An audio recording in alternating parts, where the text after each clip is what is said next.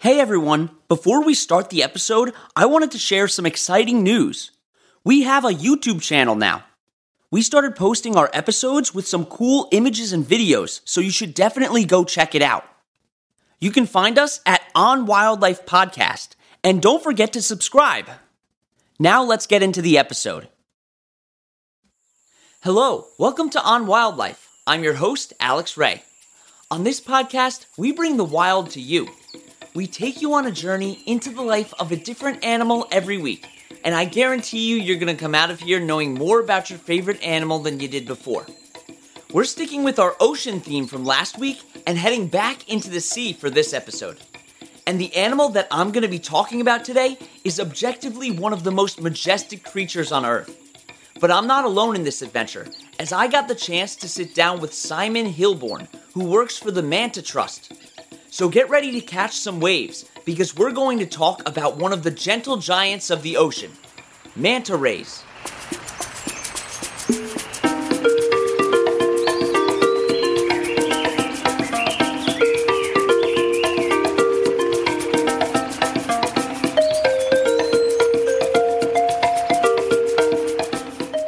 Manta rays are animals that can be found in oceans all over the world.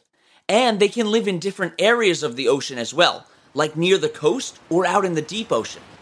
They're also closely related to stingrays and devil rays, and we're going to talk more about their differences later on in the episode. The first appearance of a manta ray ancestor was about 20 million years ago, and manta rays are actually related to sharks as well. And just like some sharks, they need to keep swimming in order to survive. They need the oxygen in the water to be constantly running through their gills. So how do they sleep? Well, it's a trick question because there's evidence to support the fact that manta rays don't sleep at all. Now, manta rays are really cool animals, and there's a lot more to talk about. So after the break, you're going to hear my interview with Simon Hilborn.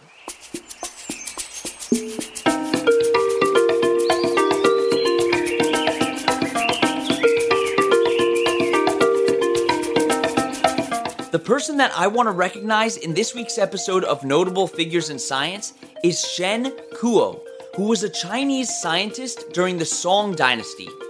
One of the things that he's most well known for is the Dream Pool essays, where he wrote about a bunch of different species that hadn't been documented before.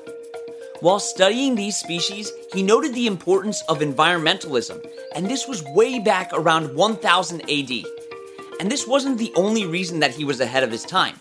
He was one of the first people to talk about using a compass to determine north and south using the Earth's magnetic field. He also described the invention of something like the printing press, which wouldn't have been invented for another 400 years. One of the most intriguing things about him was the fact that he often talked about UFOs. He helped with the advancement of civilization in so many different ways. It's crazy to me that he's not a household name.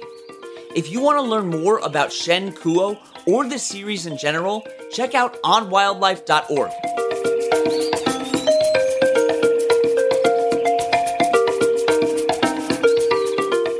Okay, we're back. So Simon is a marine biologist with the Manta Trust, and I wanted to see how he got started with manta rays in the first place. I learned to scuba dive at quite a young age. I had a slightly unusual sort of upbringing. I lived overseas my whole life, so I learned to scuba dive in Thailand at a young age, and then kind of fell in love with tropical reef systems and the ocean. I went to university in Southampton in the UK, where it was all cold water stuff, and it wasn't really my thing. So I quite soon moved back overseas to study or work with an organization studying whale sharks. And then it sort of transitioned over that I started working with the Manta Trust in the Maldives and kind of been here ever since for the last 5 or 6 years. That's really cool. And it's something else when you're looking at like coastal tropical waters, like looking at all the bursting sea life under there. It's amazing. Yeah, absolutely. And I mean, marine biology is fascinating, and there's so much interesting stuff. And if I wasn't doing tropical marine biology, I'd probably be doing deep sea ecology, because I think that's just so fascinating, so interesting. But I really like to sort of put myself in the field and see what I'm doing and things like that. So yeah, I'm only really going to be doing that in tropical waters, not in cold UK waters, I'm afraid. Yeah, absolutely. Simon also created an initiative called Fish Free February. It's really cool, and I'll let him explain it.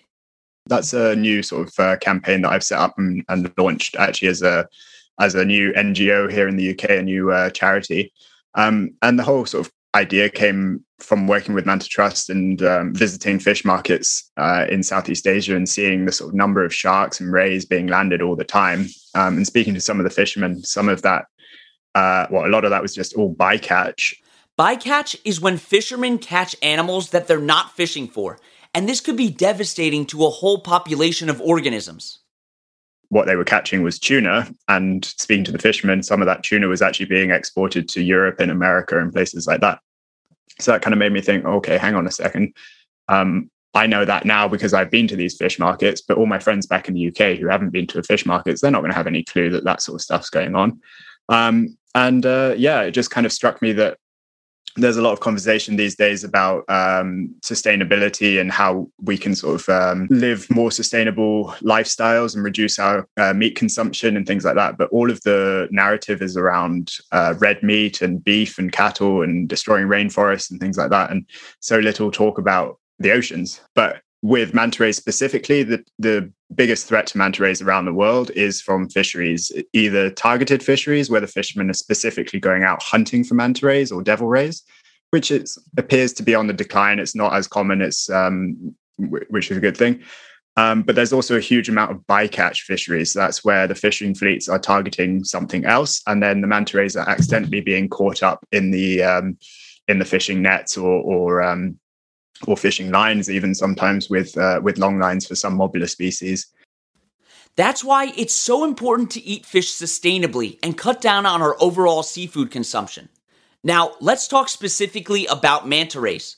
How do we tell the differences between individuals? Well, Simon's got our answer. Basically, each and every manta ray is born with a unique spot pattern on their belly, on the sort of the ventral surface of the manta ray. And they're born with that spot pattern. It's a bit dull and faded at birth, but then it sort of becomes more pronounced. And that pattern doesn't change throughout their lifetime. So that's a really easy way for scientists to basically identify these individuals, much like a human fingerprint. And then we know who those individuals are based off of that. So this is a great opportunity for the average person to help scientists out. So this works great for our marine researchers around the world because we can go out and take photographs. But we can obviously only be in one place at one time, and we only go out for a 45-minute hour dive or whatever, or a one-day snorkel or something. But if you imagine how many tourists are out there and everyone's got a GoPro these days, everyone's got an underwater camera, you've suddenly got a huge network of people who can start collecting data. So that's what it's really tapping into, what we call citizen science. So now everyone's able to collect this sort of data. All you need to do is get a photo of the underside of the belly, tell us what day it was, what time it was, what dive site it was, because we need to know where in the world it was. And we can run that ID against all the other mantas that we've kind of got in our database and find out whether it's a new manta ray that we've never sighted before, whether it's one that we've seen in that area, maybe it's been there every year, maybe it's come from another region, and now we've got a migratory path or a movement. That's called the ID the Manta Tracking Initiative, and anyone in the world can participate. I think it's quite interesting for people as well. I mean, you go out on a dive and you see a shark and a turtle and whatever. You never really know much about that. Whereas if you see a manta ray and you get an ID and you send it to us, and if we have seen it before, we might have quite a neat, interesting backstory that we can tell you about that individual, that we've seen it every year for the last 7-8 years. We saw it pregnant back in 2018, or it had a shark bite and now that's all completely healed and it's moved between all of these different places. It just makes it more sort of relatable to what you've seen and more connected, which I think is really important. Now, you're probably wondering what the difference is between manta rays and stingrays. There's more differences than you think. They are all relatively similar. They all fall under the elasmobranch sort of classifications. They are fairly related, but there are major distinctions between manta and devil rays and other stingrays. That the shape of their body, they have more of a diamond-shaped body than kind of a round ring, which a lot of stingrays will have. Stingrays, kind of as the name suggests, and eagle rays and stuff like that have stinging barbs on their tail. Manta rays don't have any barbs on the tail, so it's just the tail, and so they're sort of completely harmless from that point of view. And then they're most closely related to eagle rays and cow nose rays because they all sort of have a similar body shape and sort of function. But eagle rays and cow nose rays, they're much more benthic. They live in they sort of feed in the substrate looking for crustaceans and mollusks and stuff like that in the sand. Whereas mantas and devil rays, they've evolved to live all pretty much pelagic. So they're swimming around in the water column, feeding on plankton up in the water column rather than down on the seabed. So they don't have that stinger that you would find in stingrays, meaning that they're pretty harmless. They are very big animals, though, so you don't really want to sort of get in the way of one and accidentally get hit by the wing because it's a solid animal. Oh, wow. Yeah, and I feel like a lot of people, if you see them on TV or on a screen, you don't realize how big these animals actually are. Yeah, I mean, the big oceanic mantas grow up to sort of 6-7 meters in wingspan. The reef mantas, 4.5 in some places. So yeah, these are 2, 3, 4 times the size of a human, if not more. Getting up to the size of like a minivan almost. Yeah, that's crazy. Even though they're not dangerous to humans, they still have to eat something, and they use structures called gill rakers to catch their prey. Manta rays have 5 pairs of gill slits, and inside of those there's a gill arch. So 10 sort of structures. And that's where the manta rays can swim around with their mouth wide open. The 2 cephalic fins, the sort of the horns on the head of the animal, they unfurl and they act as a funnel. And they scoop in lots and lots of water into their mouth. And then that passes through the gills, the gill slit. And the gill plate is able to basically redirect and push the small bits of plankton that the manta rays want to feed or the devil rays want to feed on into the back of the mouth area where they can then sort of swallow it. So it's used for feeding. They're filter feeders. They're planktonics filter feeders. So they're swimming around when they're feeding with their mouth wide open for long periods of time, filtering all these tiny plankton planktonic animals, kind of the size of a grain of rice, filtering those all out of the water. And they're also used in respiration as well. So like other sharks and rays and stuff. That's really a crazy adaptation and really cool. And I think a lot of those huge animals that you find in the ocean are usually the ones that are eating those microscopic plankton. Yeah, it's odd how that works, isn't it? I mean, you've got the whale sharks and the megamouths, and then even in the whales, like some of the big baleen whales with their filter feeders as well. So it's interesting how it works. And sometimes you'll see that manta rays look like they're flying out of the water. I wanted to know why this is. Yeah, it's not entirely understood exactly why it happens. It is fascinating when you see it. It's such a cool spectacle, especially with the manta rays because they're such huge animals, and to get to a speed where they can propel themselves out of the water is quite a feat. But yeah, they can basically clear themselves completely out of the water and come smashing down. Some of them land on their belly, some land on their backs. And we're not entirely sure why this happens. It happens semi-regularly over cleaning stations where the manta rays are visiting a bit of reef to be picked clean of parasites and things like that. So there's thoughts that there may be breaching to get the itchy parasites and itchy remoras off. So they're trying to dislodge all of those things. It's a possibility. But we also see a lot of breaching just before feeding events, mass feeding events, and things like that. So there's also a potential that it might be some form of communication, possibly also for courtship, maybe to kind of attract a mate or something to do with that. It's quite hard to know at the moment. But then some of the other species of mobulas as well, like the Monk's devil ray in the Sea of Cortez in Baja California in Mexico. They're pretty famous for jumping, and you get these big schools of devil rays and all leaping out of the water kind of at the same time. And these are kind of mini mantas, the little devil rays. And it's super cute. So yeah, really fascinating, but we're not entirely sure why it happens. Still more questions. Okay, so we know that they're majestic, but are they intelligent? As far as fish and things go, they're definitely up there with some of the most intelligent species of fish. They have these sort of social behaviors, and they have cooperative feeding behaviors, lots of different feeding strategies, lots of different kind of social mechanisms and stuff like that. We're still in the early days of trying to figure out whether there's hierarchies between populations. In general, manta rays are considered to be solitary animals, so they live alone and they travel between areas by themselves. But we definitely get aggregations and mantas coming back to the same cleaning stations and gathering in large groups when they're feeding. And then they sort of start to break off into, like I was saying, cooperative feeding. So we get chain feeding where they're all feeding in a line, one behind each other, up and down, and they'll follow a current path. Or they spiral off into cyclone feeding.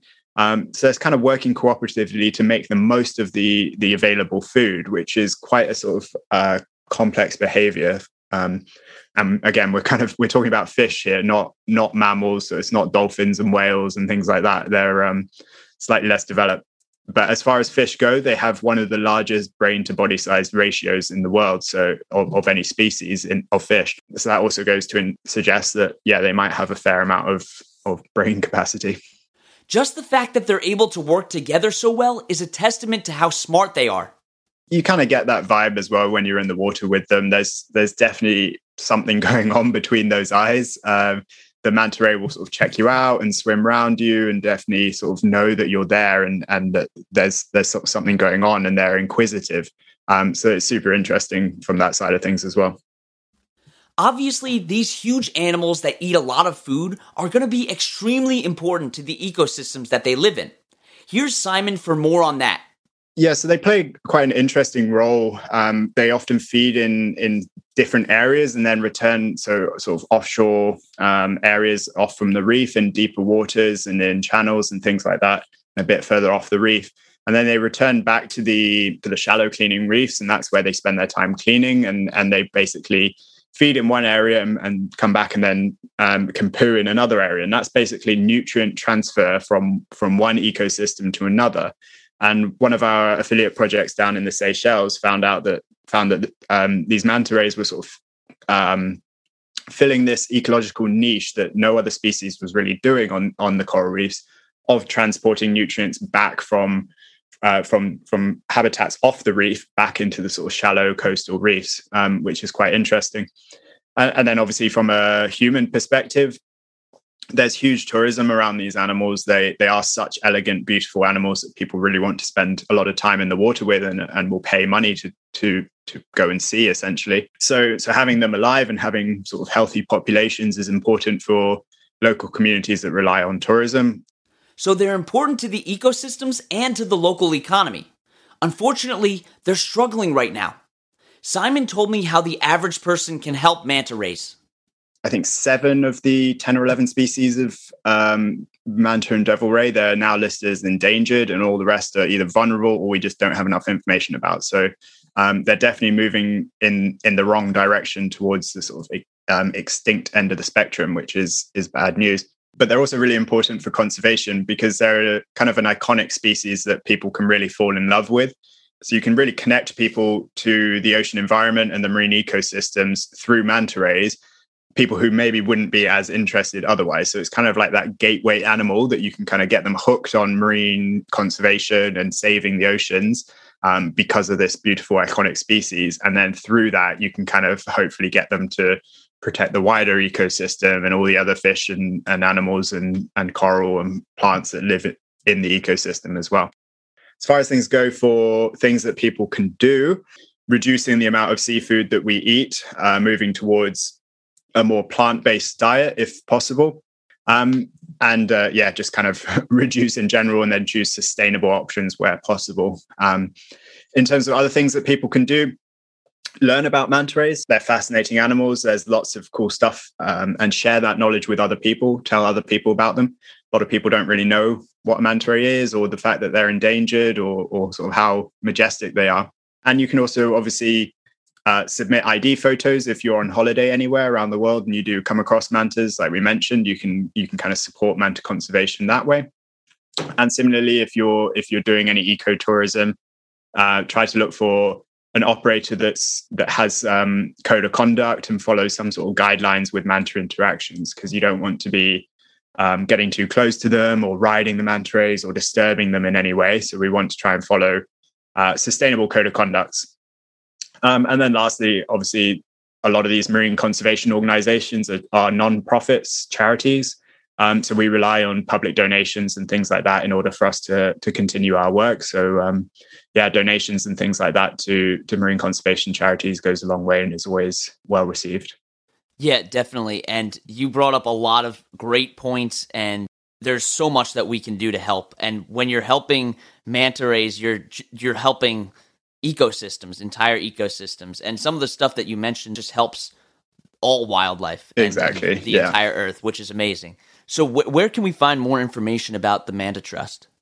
Yeah, so we're on social media. We're on Instagram, Facebook, and Twitter. And then our website is www.mantatrust.org.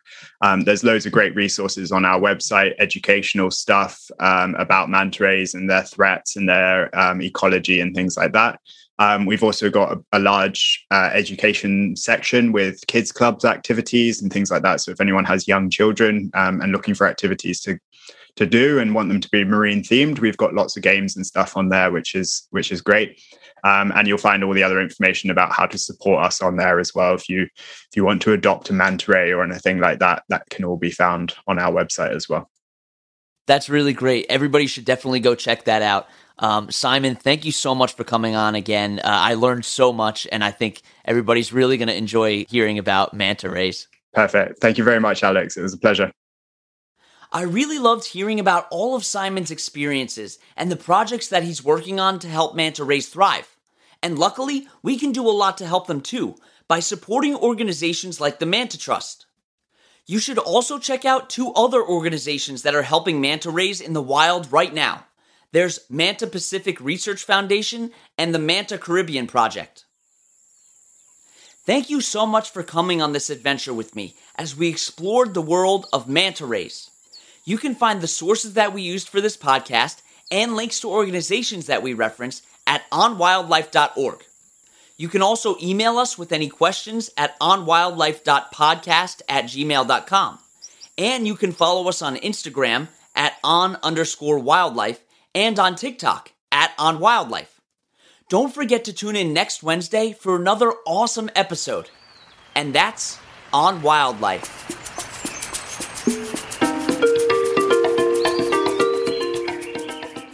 You've been listening to On Wildlife with Alex Ray.